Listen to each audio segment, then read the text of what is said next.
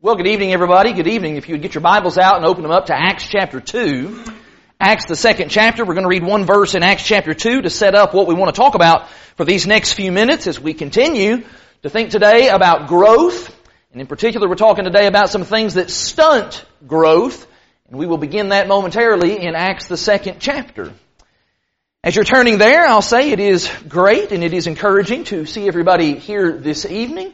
We do have a lot of folks that are out with sickness, and I do think there are a couple of folks that were traveling that just didn't get their names and info related to the announcements. But for those of you that are here, thank you so much for being here. This has been a good day of worship here at Lakeside for just a number of various reasons, and not the least of which is the fact that we get the opportunity to come together now for a second time today to stir one another up to love and to good works as we worship God in spirit and in truth. I hope you're edified by our time together here on this first day of the week. Let's read together in Acts the second chapter. This is one of the concluding statements. This is the result of all of the preaching that took place by Peter on the day of Pentecost in Acts chapter 2 in the city of Jerusalem. We're told that the result of all of that in verse 41 is this, Acts 2:41. So those who received his word were baptized, and there were added that day about 3,000 souls. 3,000 souls. How big should the church be? How big should this church be? You ever stopped and thought about that? How big should the Lakeside congregation be? Scripturally, I am not aware of any limitation that is placed on the size of a congregation of God's people. There's not any verse that I'm aware of that says once you reach this many folks, you got to start sending people away to go somewhere else because, well, that's just the limit. That's just the most you can have. And I'm not aware of any passage that says that. And listen, God is very, very capable of placing limits whenever He sees fit. Do you remember the story of Gideon and his army? God put a cap on that army. 300 folks was all He was going to allow. So I want you to understand that the Lord is well able to place limits on His people. But I know of no place in the New Testament where God sets a limit on how big the local church can be. Now, numerical growth, numerical size is not the most important factor in the life of a church. But since every number represents a soul, well, there is a sense in which numbers do matter. Because what that means is that means that the more people who are being saved, the more people who are serving the Lord, the more people who are being the salt of the earth and the light of this world in a world that is full of darkness, then the better, right? That means that we ought to want the church to grow. We want the church to grow spiritually, and we want the church to grow numerically. Now, I realize that when I ask that question, don't we want the church to grow? I realize it's very easy for us to kind of nod our head in agreement and say, yep, that's exactly right. After all, who's going to be the one that's going to stand up and say, no, I'm not for church growth. I'm against it. I'm opposed to the church growing. No. Everybody knows what the right answer is when the question comes about whether or not the church ought to grow. But sometimes I wonder if everybody really does want the church to grow. Sometimes people will pay lip service to that idea, but in truth, deep inside, they harbor thoughts, and they harbor ideas, and they harbor attitudes, and they even harbor some prejudices that actually prevent and stand in the way of church growth. To use the vocabulary of this morning's sermon, there are some attitudes that actually serve to stunt church growth. Sometimes we can have wrong thinking. Sometimes we can have wrong attitudes that end up obstructing the growth of God's church. And what we need to do is we need to recognize those obstructions when they exist in our mind, lest we are guilty of saying all the right things. Oh yes, I want the church to grow. I love the Lord's kingdom and I want it to grow and I want it to expand. But in reality, our attitudes and maybe even the actions that follow, maybe they tell a completely different story. We don't want to be guilty of that kind of duplicity. Now, I want to talk about that this evening. I want to talk about what kinds of things stunt the growth of the Lord's church. But before we can begin to talk about that, I do need to make sure that we're all on the same page. I do need to issue some important disclaimers. Let's go over a little bit of fine print, if you will. First of all, I do want to just reiterate that God is not primarily concerned with numbers. In the book of Acts, we do get some numbers. If you read in the first early chapters of the book of Acts, you'll notice that Luke makes record of different numbers of folks, like here in Acts chapter 2, verse 41. But pretty quickly, as you continue to work through the book of Acts, you find out that starts to taper off. And what that says to me is that maybe numbers are not the end-all, be-all like we tend to think that they are.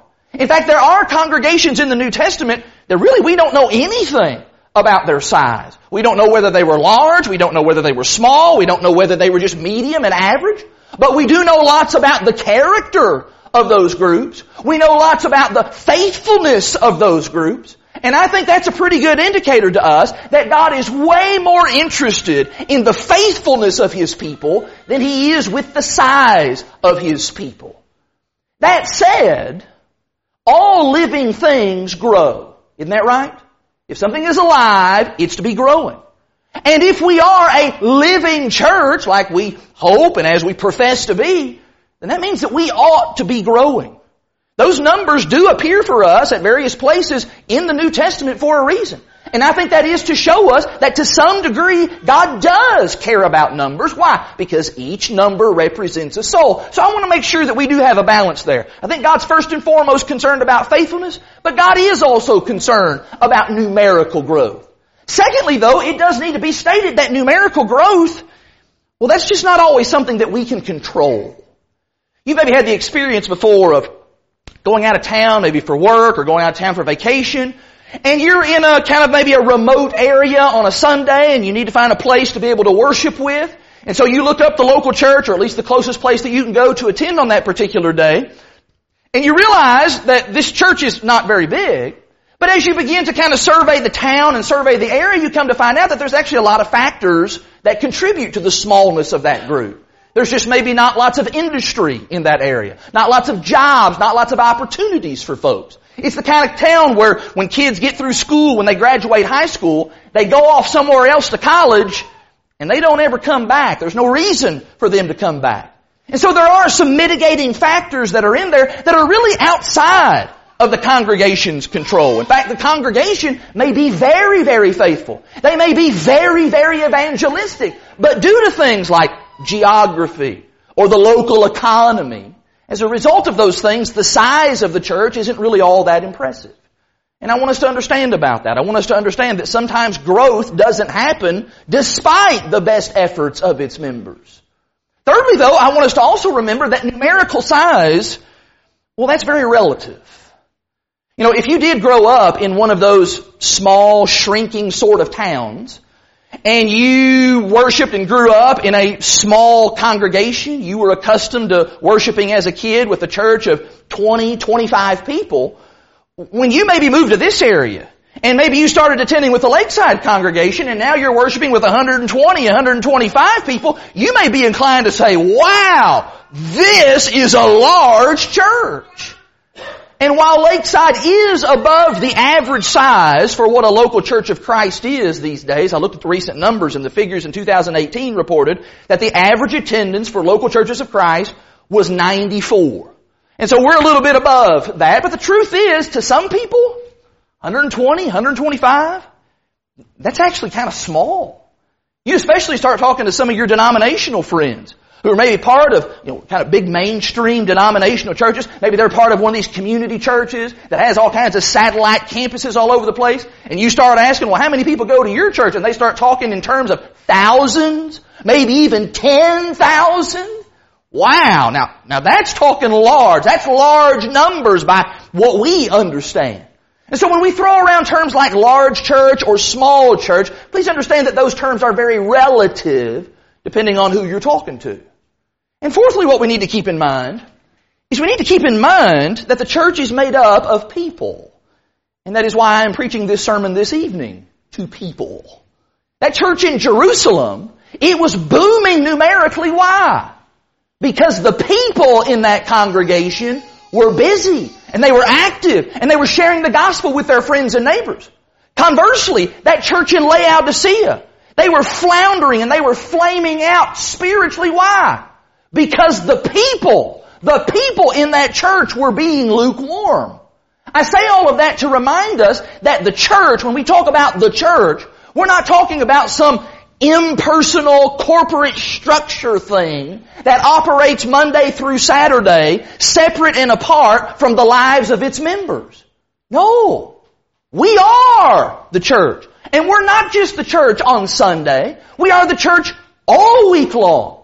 And so if the church is growing, it's because individuals in that church are doing the kinds of things that they ought to do, and we are being the kind of people that we ought to be 24 hours a day, 7 days a week. Let me just say one more final thing in connection with all these fine print sorts of things. I need you to know tonight that this lesson is not the result of anyone having any kind of problems with church growth. This lesson is not the result of someone saying something to me about how, man, I'm just not a real big fan of the church here growing like it has over the last few years. I've not had any conversations with anyone who was anti-growth, and now I'm going to stand up here and use the pulpit as a sniper's nest, and I'm just going to start picking those folks off, and I'm just going to give them what for. No, that would be a terrible use of the pulpit.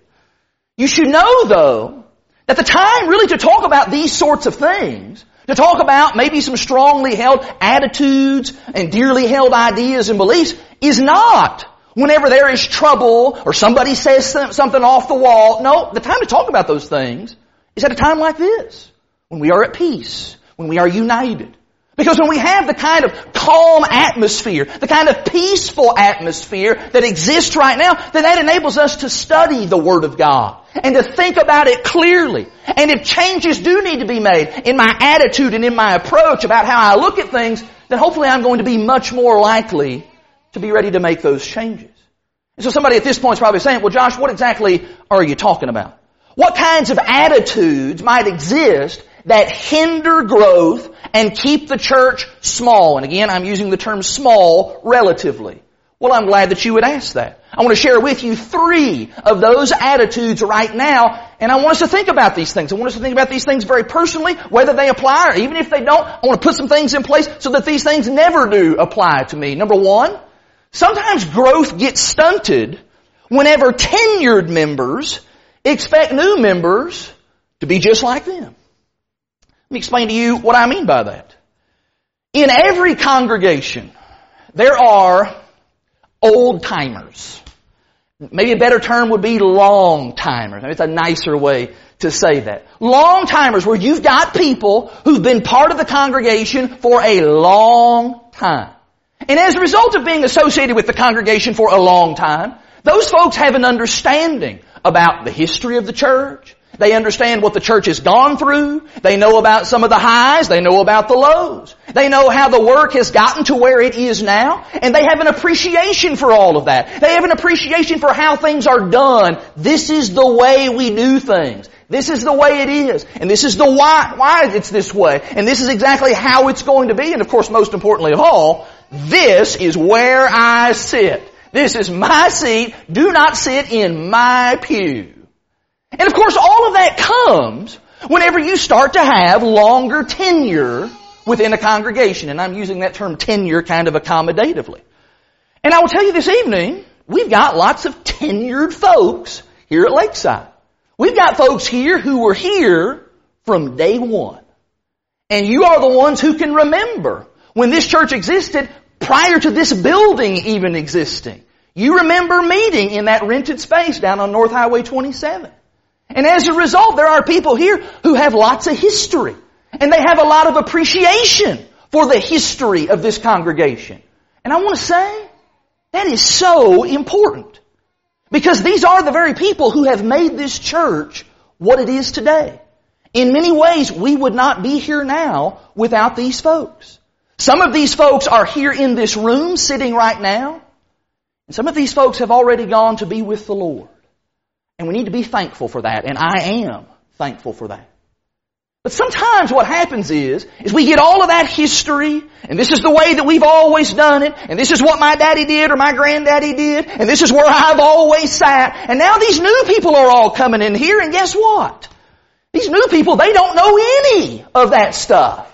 They don't know how we act in here. They don't know that this is the way we do things. They don't know that this is the history of how we got to where we are. And worst of all, they're sitting in my pew. And of course, as those new folks come in, and as they start kind of traipsing over everything, not even necessarily on purpose, it's just the way that it is, it doesn't take long before you start having a gap between those tenured folks and the new folks. And the tenured folks are starting to think, you know what? We didn't have all of these challenges before these new people got here. When these new people got here, it's just kind of created a disruption in the order of stuff, and now we're having to deal with problems that did not exist prior. And as soon as somebody, the preacher, gets up and he starts preaching about church growth, what are the tenured folks thinking? The tenured folks are thinking, I'm not really sure that I want us to grow anymore. I think maybe that growth thing is kind of overrated a little bit. You know, I kind of liked it when we were about half the size that we are now. You know, it just takes an awful lot of work. It's taking an awful lot of extra effort to bring all these new folks up to speed. Do you want to see that in the Bible? Look at Acts the 15th chapter. In Acts chapter 15, this is the Jerusalem conference, where you had Jewish Christians who were saying to the Gentile Christians that what you need to do is you need to become a Jew before you can actually be counted as a real Christian. Before we can really identify you as an actual member of the Lord's church. Verse 5 sums it all up very well. Acts 15 verse 5. But some believers who belonged to the party of the Pharisees, they rose up and said, it is necessary to circumcise them and to order them to keep the law of Moses. Now, why would anybody compel people to first become a Jew in order to become a Christian? You talk about something being a huge barrier to growth. That seems to me like a huge barrier to growth. Hey guys, here's the plan of salvation. You need to hear, you need to believe, and you need to confess, and you need to repent, and you need to be baptized. Oh, and by the way, you need to also have some serious surgery as well. Whoa!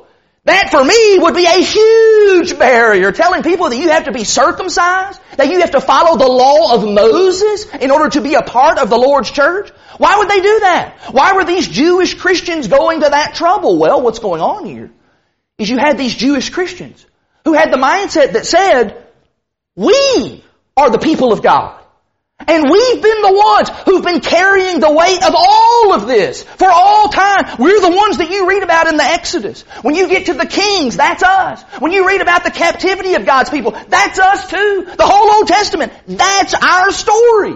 And now Paul and his companions and his buddies, they're coming along and they're saying that these Gentiles, they can just come into the kingdom of God without having to participate in all that, without having to even pay attention to all of that, without knowing how it's always been, that they can just get in? Come on! Those folks, those Gentiles, they need to first pay their dues like we did. And Jewish Christians often did have very high opinions of themselves. Would you look in Romans chapter 2? In Romans chapter 2, Paul actually addresses some thoughts here to these Jewish Christians and how they did think so highly of themselves. In Romans chapter 2, I'm reading here in verse 17. Paul says in Romans 2 verse 17, he says, but if you call yourself a Jew and you rely on the law and boast in God and you know His will and you approve what is excellent because you are instructed from the law.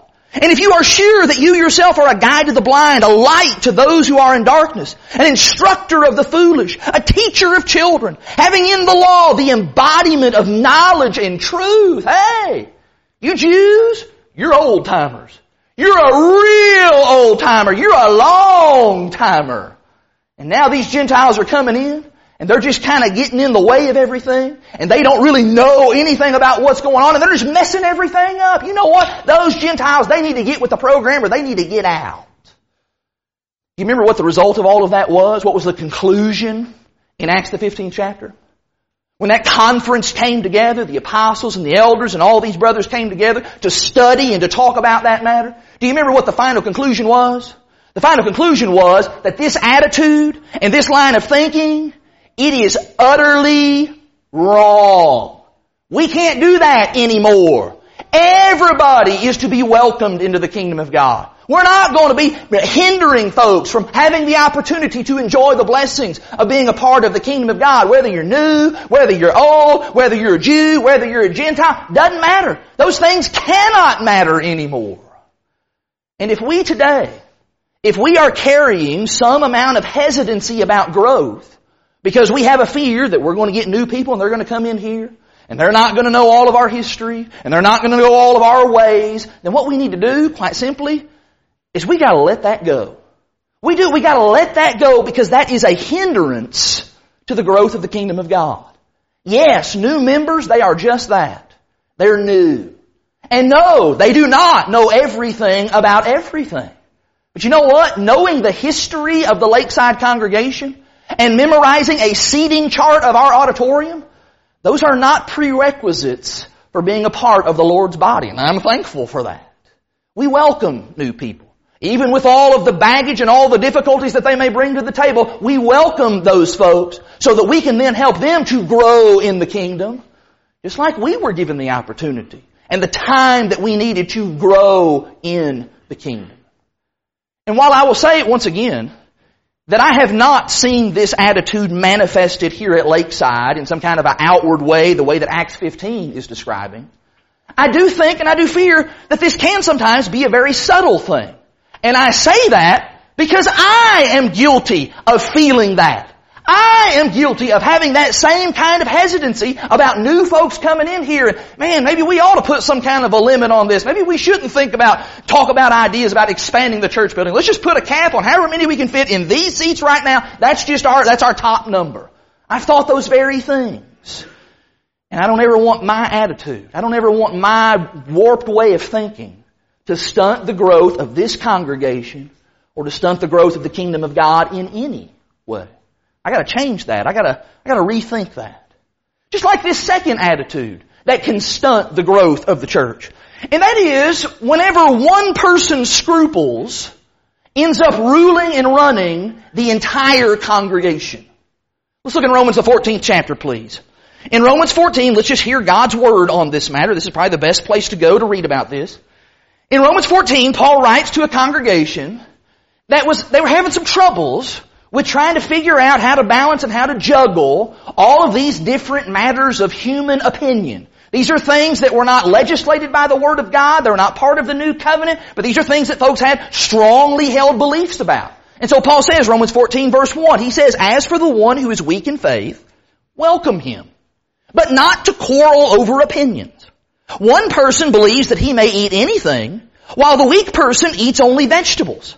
Let not the one who eats despise the one who abstains, and let not the one who abstains pass judgment on the one who eats, for God has welcomed him."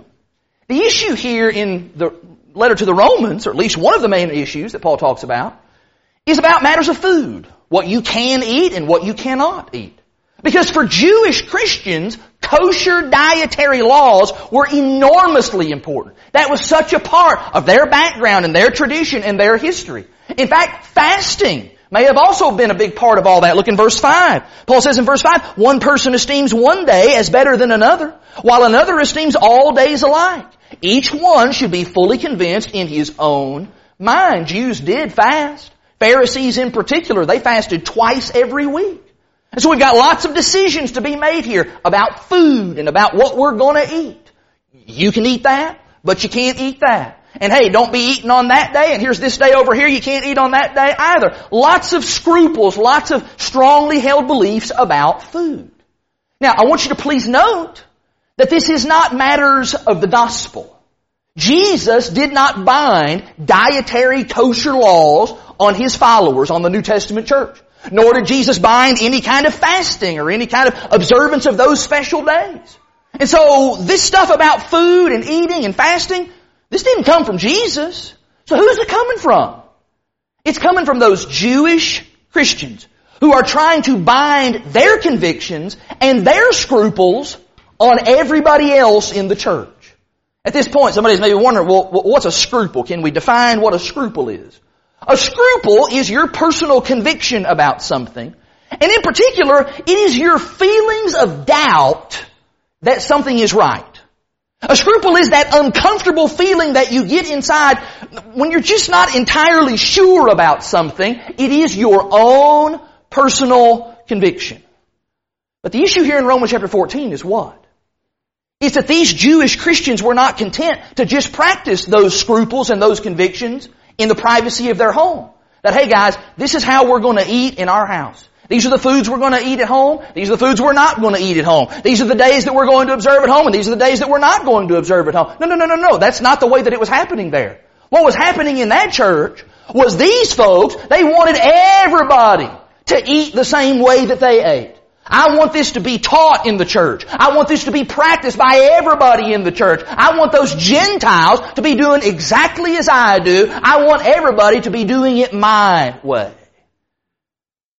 Can I ask, talking about all this stuff about dietary laws, and some of that maybe seems a little bit foreign to us, can I ask you, do the attitudes that underlie this scenario in Romans 14, do those kinds of things ever happen today? I held a meeting one time at a congregation where they didn't have a microphone, they didn't have speakers in the auditorium, which was fine for me because I'm loud anyway. I didn't need it. But they didn't have any kind of AV equipment, and they didn't have any kind of PowerPoint. Didn't have it. Had an old chalkboard, but they didn't have any kind of PowerPoint. And I just happened to mention to one of the brothers who had come and heard me preach in another gospel meeting, he was talking about how my PowerPoint slides always helped him be able to follow along, and I said, well, you guys need to get you one. Those things are really great. They're pretty cheap now. You can get a pretty good projector for $200 and get you an old used laptop and put Microsoft Office on there, and it's a relatively cheap thing. It really does help for folks to follow along with the preaching, and sometimes it even enhances the sermon in some way. After I got done saying all that, this brother said to me without any thought whatsoever, he said, well, we wanted to get one years ago, but one brother thinks that projectors are unscriptural. We tried to get one. We talked about it, had a whole business meeting about it, but this one brother objected, and so no PowerPoint. And that happens. That happens probably way more than we would like to admit. You mean you're going to preach out of a translation of the Bible other than the King James translation? Why? Well, that's the one that my grandpappy used. Oh, no. Everybody's got to be reading from the King James translation. Oh, you're singing off of projected hymns? You can't be singing off of a screen. No, can't. A supplement book? You got something in addition to the regular songbook? Oh, we can't be having that. And we hear that kind of stuff. In fact, you get enough people like that in a room together, you can find somebody who's going to object to anything and everything. And the next thing you know, what do you got? What you've got is you've got an entire church that is slowly chugging to a grinding halt because Sister Million Scruples and Brother Object to Everything is holding everybody captive to their will. And oftentimes when you stop and listen to those objections, there's some common refrains that are amongst those objections many times. You'll hear things like, well, I'm just not comfortable with that. Or, we didn't do it that way when I was growing up at the church that I grew up in. Or, that's not what Brother So-and-so did, or that's not what my daddy did. I want you to realize those kinds of objections are so far afield from someone sincerely and genuinely saying, well, I have an objection, and the reason that I have an objection is because that appears to be a violation of New Testament teaching, and here's the book, chapter, and verse that proves it. That's very different. For someone to say, hey, here's a passage that says that that's something we shouldn't be doing. Or here's a passage that says here's something we should be doing. That's a very different kind of thing. But more often than not, those kinds of objections are more along the lines of, well, I just don't like that. That just makes me feel weird. Or my favorite is, it's a waste of the Lord's money. That seems to be kind of a catch-all for all kinds of stuff. All of those things are just a cloaked way of saying, I have a personal scruple, and I'm not going to be happy until everybody in the whole congregation bends to my way of thinking and my way of doing. The Apostle Paul, in the letter to the Romans, will have none of that. Romans 14, Paul continues on. Would you drop down to verse 13? In verse 13, Paul says, therefore let us not pass judgment on one another any longer, but rather decide never to put a stumbling block or a hindrance in the way of a brother. Drop down to verse 22. The faith that you have, your scruple, you keep between yourself and God. Blessed is the one who has no reason to pass judgment on himself or what he approves. But whoever has doubts is condemned if he eats, because the eating is not from faith, for whatever does not proceed from faith is sin. Don't violate your conscience, Paul says. Don't go against your own personal scruple that you have. But what he does go on to say is you can't hold the entire church hostage to your personal convictions. In fact, really Romans has a bad chapter break in chapter 15 because Paul continues this line of thought. Drop down to chapter 15, look in verse 7. Paul says, therefore, here's kind of the summation of all this. Therefore, welcome one another as Christ has welcomed you for the glory of God. The Josh McKibben South Central Kentucky translation says, get along with each other and move on. You do what you've got to do as it pertains to your personal, private matters of personal conviction and opinion. You take care of those matters in the privacy of your home and within your family, and that's just fine. But Paul here in this passage, and nowhere else in the New Testament, Paul does not empower the weakest brother to stop everything that the church does just because that brother's not comfortable with something. I want to be very clear. I've said this once, but I want to reiterate it again. If we are doing something that is wrong, if we as a church are practicing something that is outside of the pattern of the New Testament, if we are doing something that would be categorized as sinful because it is outside of the law of God, then I would hope somebody would speak up about that. We need to hear that. We need to know about that, and we need to adjust ourselves accordingly. But just because something is different, just because something is a little bit different from the way that I've always thought we should do that, like, for example, I remember a guy that just got totally unglued at the thought of advertising a gospel meeting or advertising things about the church on a website. His point was, well, there's so much filth on the internet. All kinds of bad stuff on there. We can't be putting the church on the internet. Or using Facebook or social media to get the word out about various things. Just because we do things that might be different from the way they did them a generation before, that doesn't mean that those things are unscriptural. And so what we need to do is we need to use good judgment within the parameters of what the Scriptures allow. We need to respect one another's privately held convictions. But to bind where God has not bound, that could end up not just splintering a church, but that could permanently stunt and hinder and obstruct the growth of a church. As we appeal to the lowest common denominator, we can't be about that. Lastly then, this evening, let me say something about how growth gets stunted. Whenever we just live in this constant fear that bigger, it just automatically equals liberal. And however you define liberal, that term just gets thrown around, but it usually just means something negative and something bad. If a church is bigger, well, they must be liberal.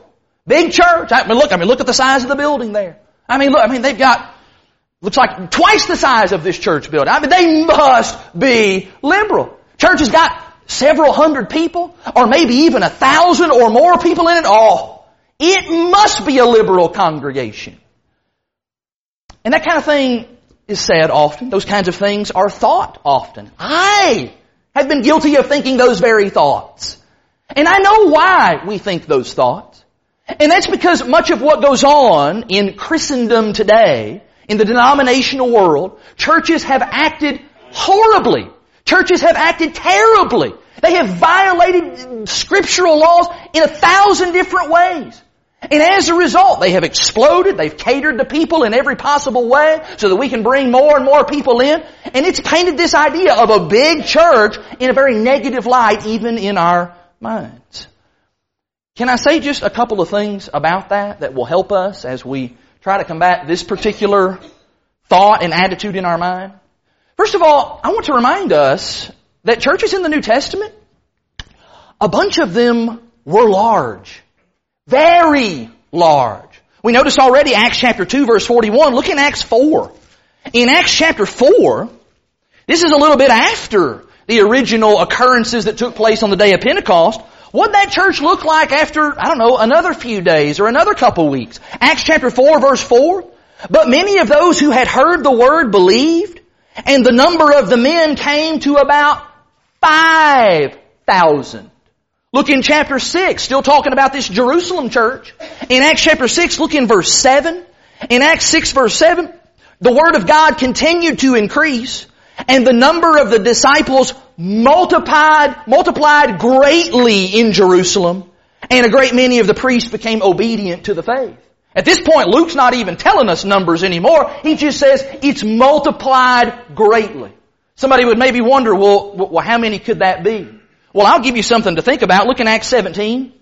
In Acts 17 and in verse 6, in Acts chapter 17 and in verse 6, we're told there that when they could not find them, they dragged Jason and some of the brothers before the city authorities, shouting, "These men, these Christians, they have turned the world upside down." Can I ask you, do you think the folks who said, these Christians who've turned the world upside down, do you think those folks were referencing a congregation that had 122 people in it?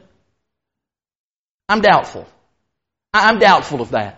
I think they're referencing thousands and thousands of Christians. And by this point, yeah, you had churches everywhere, not just in Jerusalem, but you had churches starting to dot all over the landscape of the first century world. Those congregations were large. And so imagine loading up in your car, and you come from out of town and you drive by the Jerusalem church right around the time of Acts chapter 5 or Acts chapter 6. What would you think when you saw wherever it was that they met together, whether that was at the temple or at some other location, and you saw thousands and thousands of people? Would your immediate reaction be to say, "Oh, that must be a liberal church"? No other way that you can account for thousands of people coming together to worship and to serve God. We got to break from that. New Testament shows us that churches were very large. I chafe a little bit.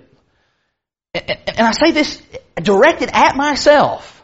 I chafe when folks say things like, we was looking for a congregation to worship with, and we drove by that building, and we just saw how big it was, and we just pretty sure it was a liberal church.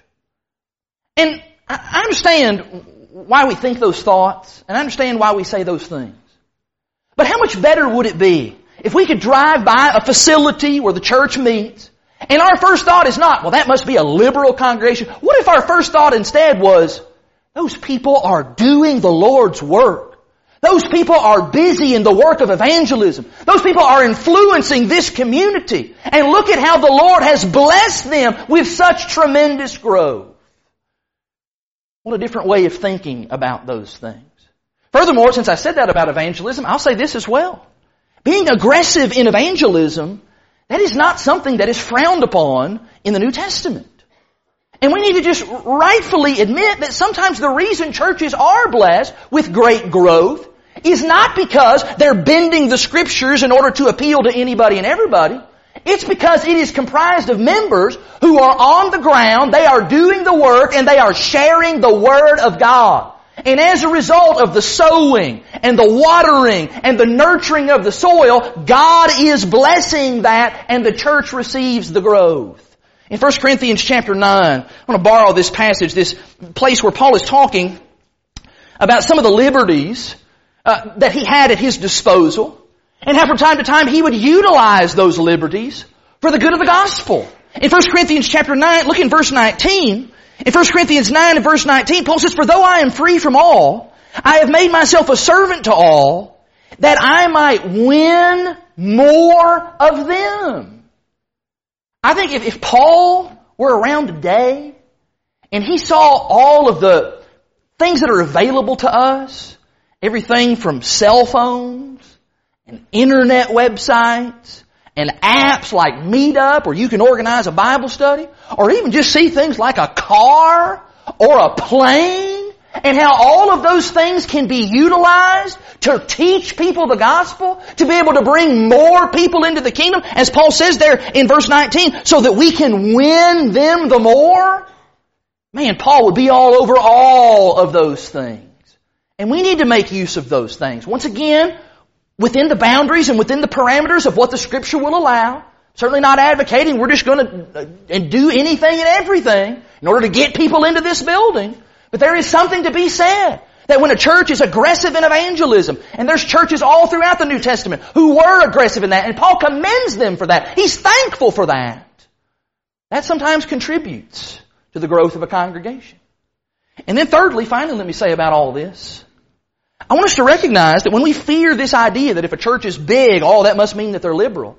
I want us to understand that our standard, the standard that we have been given, is not, don't look like a liberal church. That is not the charge that we have been given. The Lord has not placed us here in this place to work together, and our goal, our main mission, is to just make sure that we do not look like churches of the world. That is not the job that we have been tasked with. Look at Acts chapter 20. In Acts chapter 20, Paul speaks to these Ephesian elders, and listen to what he says is the standard. In Acts 20 and in verse 28, in Acts 20 and verse 28, he tells those shepherds, pay careful attention to yourselves and to all of the flock in which the Holy Spirit has made you overseers to care for the church of God, which He obtained with His own blood. Our standard, the standard of the Lord's church, is to follow Jesus. To follow the one who shed His blood in order to purchase us, in order to make us His people. That's what our identity needs to be wrapped up in. I don't want my identity as a Christian, and I do not want our identity as a congregation to be all about what we don't do, what we're against. That's why sometimes folks throw out that it's a derogatory term. They call folks in the Church of Christ, y'all a bunch of antis, you're against this and you're against that, and absolutely, we need to be against things. There's things the Bible makes clear we need to be against and we need to be opposed to. But I don't want people to look at me and that be the first thing that's on their mind. He's against this, he's against that, he's against this, he's against that. No! I want people to see what I am for. I am for following Jesus. I'm about the things that Jesus was about His love and His grace and the forgiveness that is found through the cross. That is what we want our identity to be consumed in. This idea of don't go looking like a liberal church, well, where does that end? Do we decide, liberal churches, they have doors. And so in order for us to not look like those liberal churches, in order for us to not look like those denominational churches, what we'll do is we'll jump out of windows because they have doors. That's absurd. That's ridiculous. We want to work within the parameters of what the Scriptures provides for, what the Scriptures authorize, and then the Lord will bless us if we are seeking to simply follow Jesus and keep Him as the standard in all things. And so I began with the question this evening. How big should a church be? How big should this church be? And I'll tell you what my answer is to that. I believe this church can be, and it will be, as big as God will bless it to be. As long as we are strong enough, individually, to sustain the growth that He supplies, and as long as we are seeking to please Him, to follow in the steps of Jesus every step of the way. Is it possible, as I look at that list of ideas there, is it possible that maybe somewhere deep down there's a kernel of truth to some of those bad attitudes? I'm going to say again, every single one of those things, every one hit me. Those are all born from my own personal experiences. And I got to work through some of that stuff. And there are different times where some of those things start rearing their ugly heads once again, and I start to think, man, it would just be better if the church was smaller. Man, things are just so much more manageable, and you didn't have to worry about so many different people when we were at this number instead of being at this number. I don't believe those are right attitudes. I don't believe that's the kind of thing that's going to please the Lord. If I need to work on some of those, if I need to start pushing some of those out of the way, then that's what I need to do. Because what we want to be is we simply want to be a strong, and we want to be a committed, and we want to be a faithful, and if the Lord should allow, we want to be a large church that belongs to Jesus Christ. Now, where are you at this evening? Are you a part of that church that you can read about in the New Testament? Are you a part of the church that Paul described to the Ephesian elders in Acts 20 verse 28? Are you part of that church that Jesus bought and paid for with His own blood? If you are not, then right now is a wonderful opportunity for you to do so. If you will submit yourself to God's plan of salvation, if you will come to Him in faith, confess Jesus as God's Son, repent and turn from sin, be baptized in water for the forgiveness of your sins, not only will that make you a Christian, not only will that put you in a right relationship with God, but God will indeed add you to His church, just like He did those folks in Acts 2 verse 41. Can we help you to do that? Brother or sister, can we help you to serve the Lord in a better way? It may be that you are a member of the Lord's church, but you just as an individual Christian, you've not really been serving Him faithfully.